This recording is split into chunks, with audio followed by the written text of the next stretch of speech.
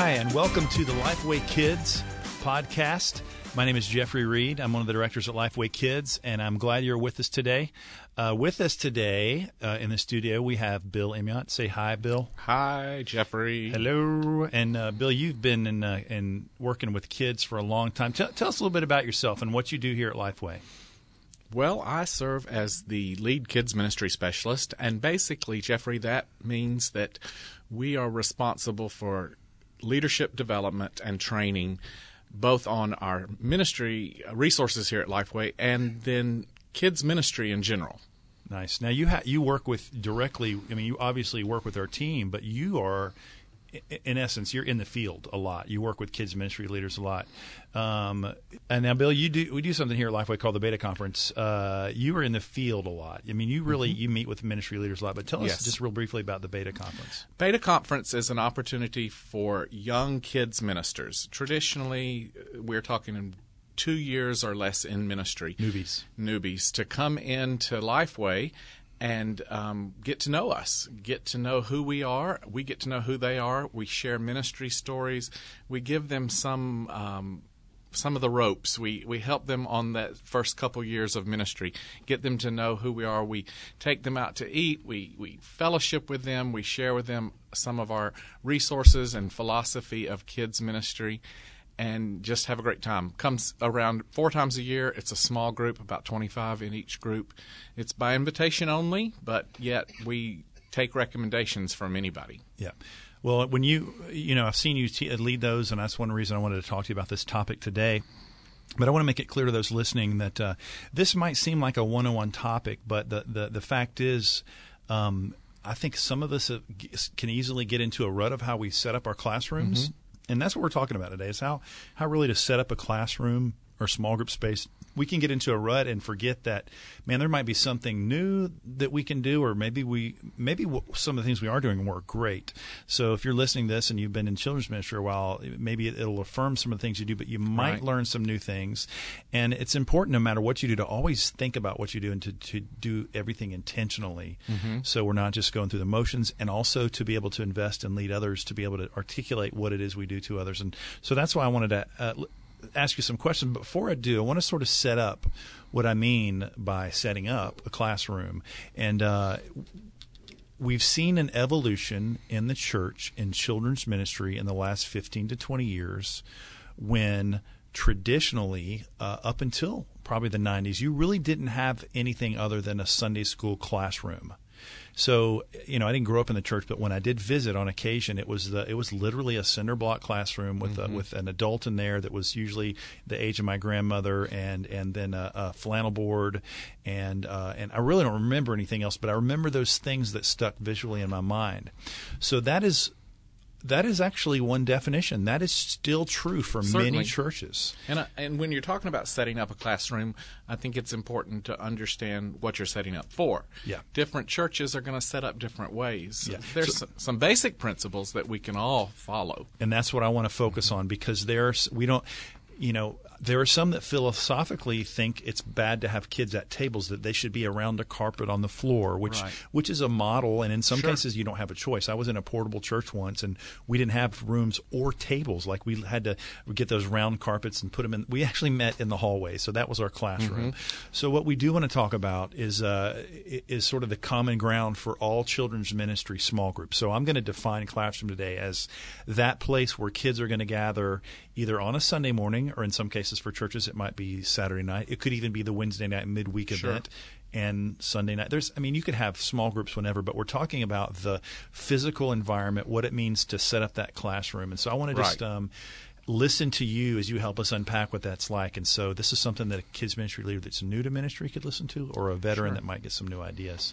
So what kind of this is a basic question, and I need to ask this. What kind of person tends to find their joy in being a small group leader? This is not so much about environment, but as that person. Well, one part of the environment would be the emotional environment. So that does kind of fit in. Yeah, that's true. Because a person who would enjoy being a small group leader enjoys relationships, because that's what small group's about. Large group, it's hard to make these one-on-one relationships.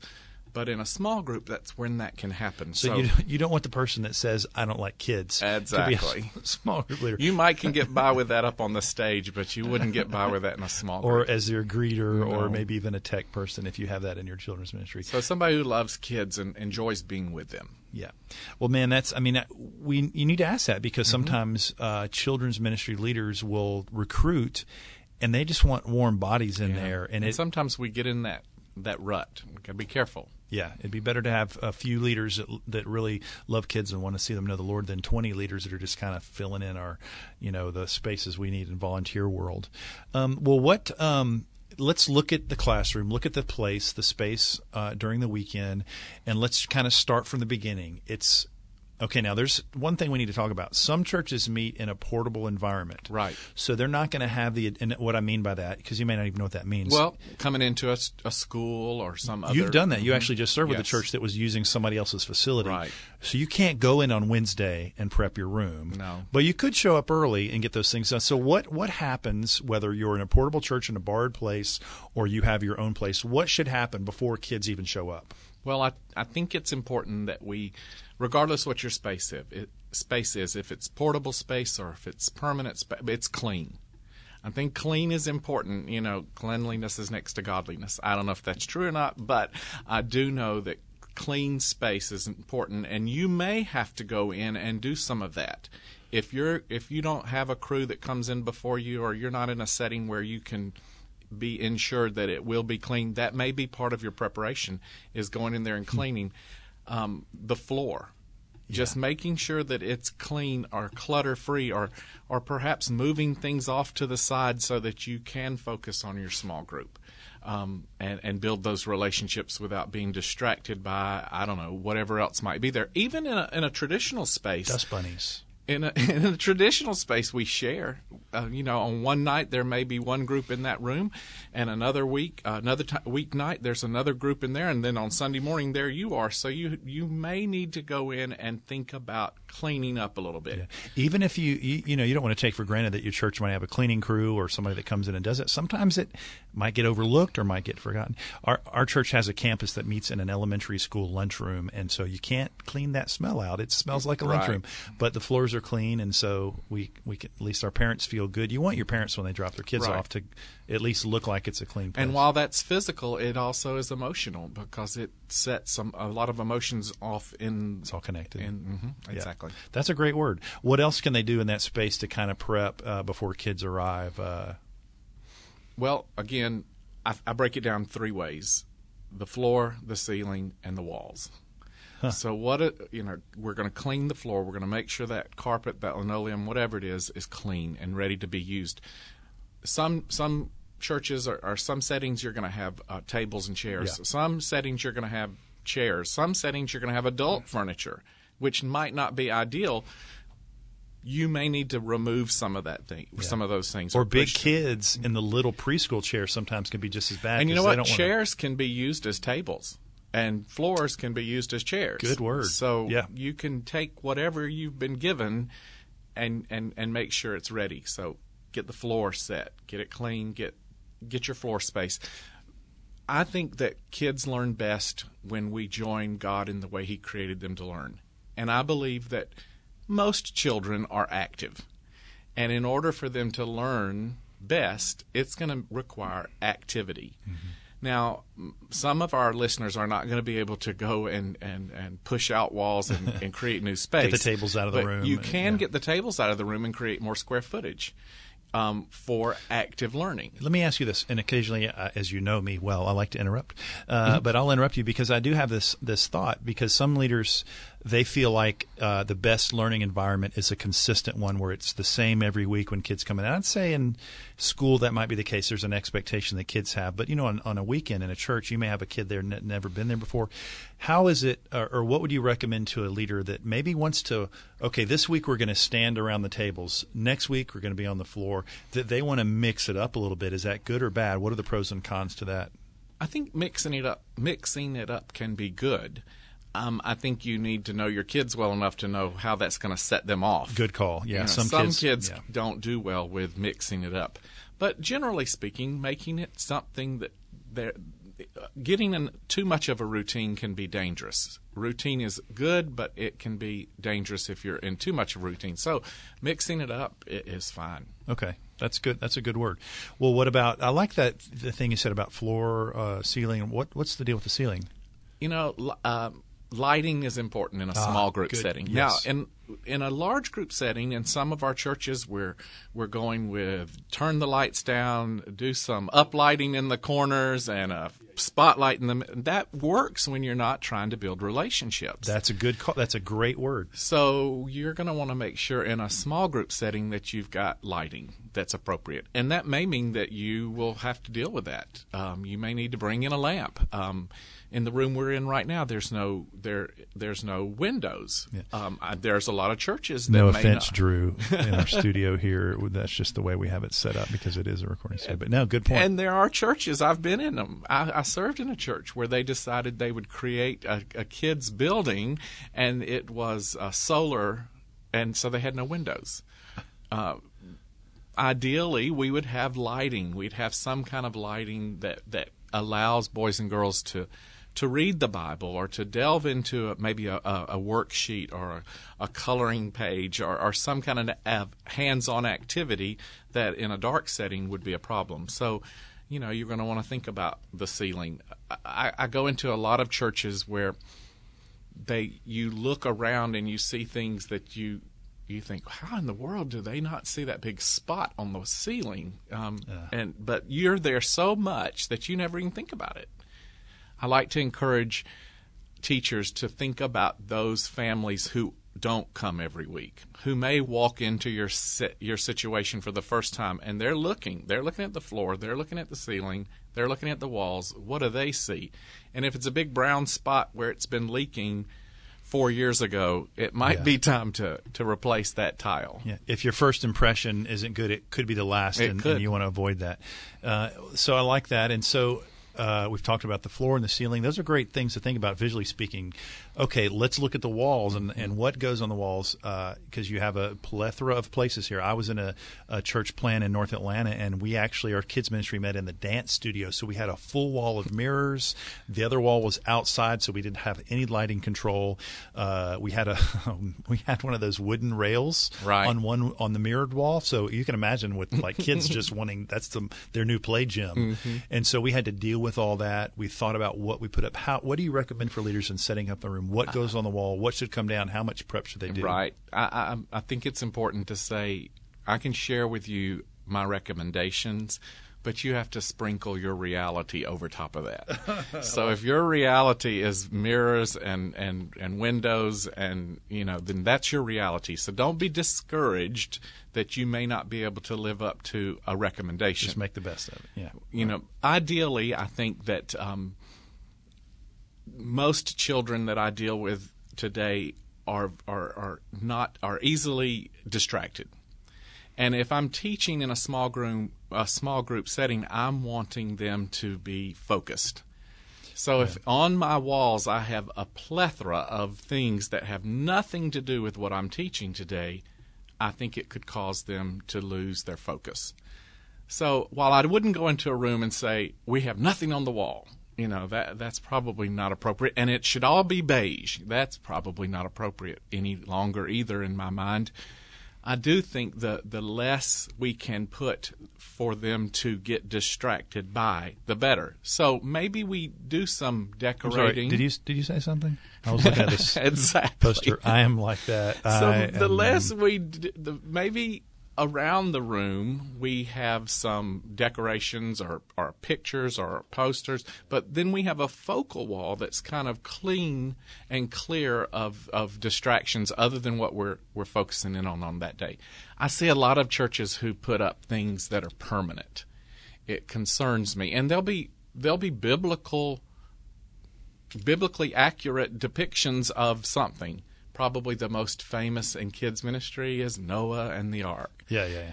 But then we study Noah once a year, maybe twice a year, and he's up the whole time.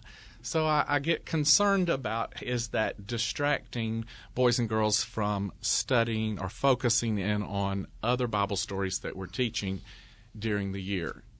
again, you have to sprinkle your reality on our recommendations. I think that soft colors work well. I don't think that we have to stay away from focal walls or pops of color, but a softer tone probably gives us the climate that we're looking for. And most small group settings, or a lot of small group settings, are going to be in smaller classrooms. So if you paint with too bold of color, it's going to make it feel even smaller. Yeah. So you think through that. I like a soft tone on the wall and then a pop on a focal wall of a strong color. I think that works. That works for me, at least. Yep.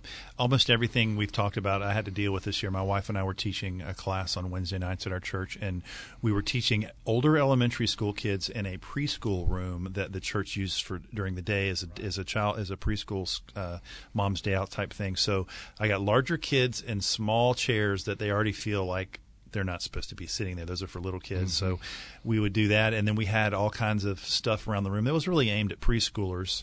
So we did our best to kind of aim. We sat them in a direction so they're facing one direction, and we would take stuff off the wall and put up only what we were talking about that Shared day. Space is difficult. And yeah. Even in the best settings, it can be challenging. And it's the norm now. And it's traditionally, the person who's there the most owns the room. Oh. So if you're there 9 to 5 on Monday through Friday, then you get to own the room. I think we need to be considerate of each other and negotiate some space. Yeah. And even if it's not a full day program like you've described, it could be that your missions organization is a little stronger in decorating than you are, and so everything up there is a globe and a mission and but I think we need to be considerate with who else is in the room. And one of the ways that I've figured out how to do that is meet together, not just talk about each other behind our backs, but get everybody who's teaching in that room in the room together and have a conversation about what each of us do. And then all of a sudden I feel different about you leaving something up on the wall that may not pertain to what I'm teaching. And maybe you will too feel differently about okay, I'll take this down. It's Friday afternoon. I'll put it back up on Monday morning because I know Jeffrey's coming in and he's got a big deal he's doing here. He's teaching these kids about God on Sunday morning too. So. Yeah. And I remember coming in one night. I'm just a volunteer in our church. I'm on staff there, even though I work here at Lifeway as one of the kids directors. I came in and there was a big sign on there that said, "Do not touch anything in this cabinet." And even the way I'm saying it may not have been the intention of how they wrote it. That's the way you read it. But I was like, "Do not touch anything in this cabinet." And for you, Jeffrey, that meant touch. Thank you very much. It did. Actually, what I did was I wrote "okay" on the sign and I rearranged everything in the cabinet. Well, sometimes we have to be careful. We're dealing, in most cases, some of the people listening to this podcast actually are not paid. They're volunteers. Sure, in the children's probably ministry. most. They might be the directors, and then they're leading other volunteers. And so most people are not getting paid to do this, and they're doing it because they want to. So we want to encourage that and really consider how none of the space we have is really ours anyway. Right. It's all borrowed space. Even if we fully own the church, even if we're the only one that uses a particular class, now my church has moved from that type of setting to we have multiple spaces now, and most of the classes, that is actually our classroom. Nobody else uses it.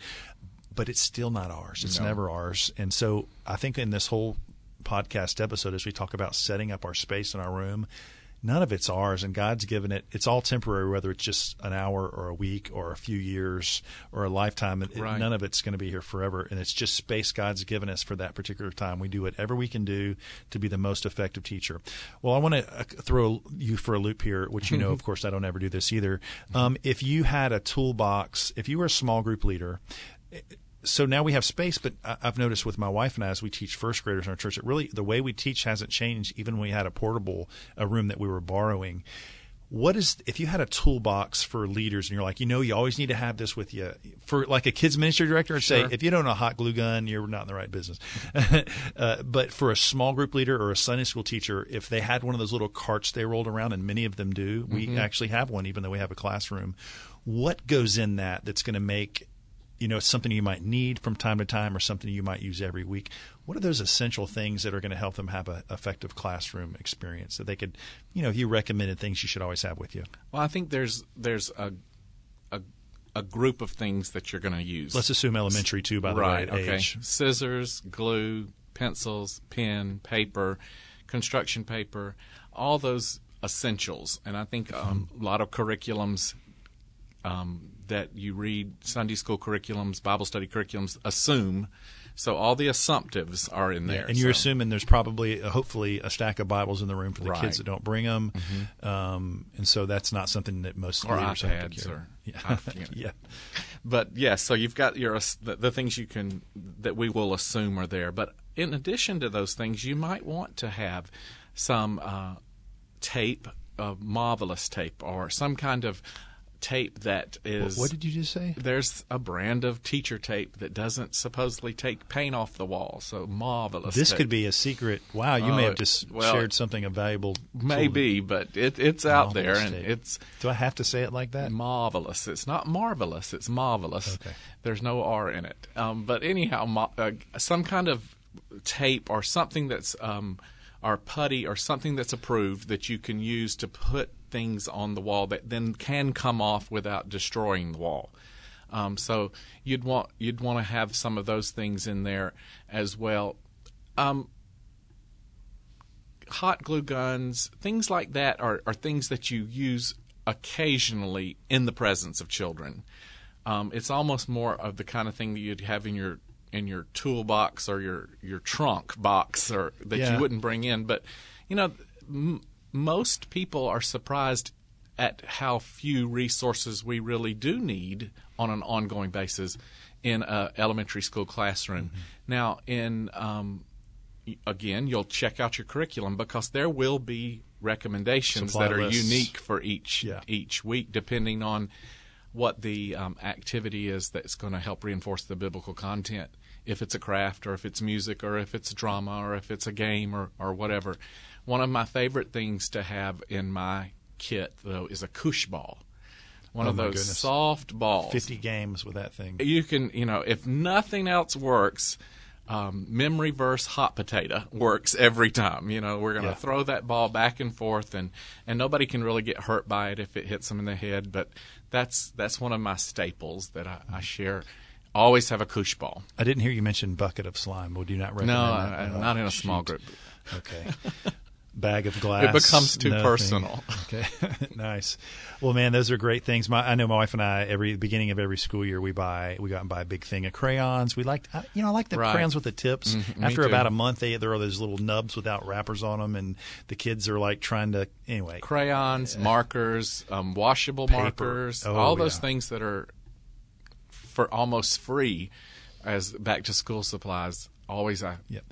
And I know this is going to be a small percentage of people listening to this. If your church can possibly afford it, only because it engages kids in a different way. I would never suggest this in lieu of the other stuff. But if you have kids that can bring them, do. But interaction on the smart devices, iPhones and iPads, especially with the Lifeway curriculum. Every curriculum we produce now has a free app that comes with it that they can interact on. And so that's something that's going to be on the horizon. That's right. I think in the next 10 to 15 years. And I think most seasoned teachers, or who've been doing it as long as I have had to come full circle on that. Yeah. Because we used to say, put that away, don't bring that here, it's not welcome here. But I'm beginning to understand and beginning to realize that it's second nature to kids. And we want them to feel like the truth of God's Word is relevant.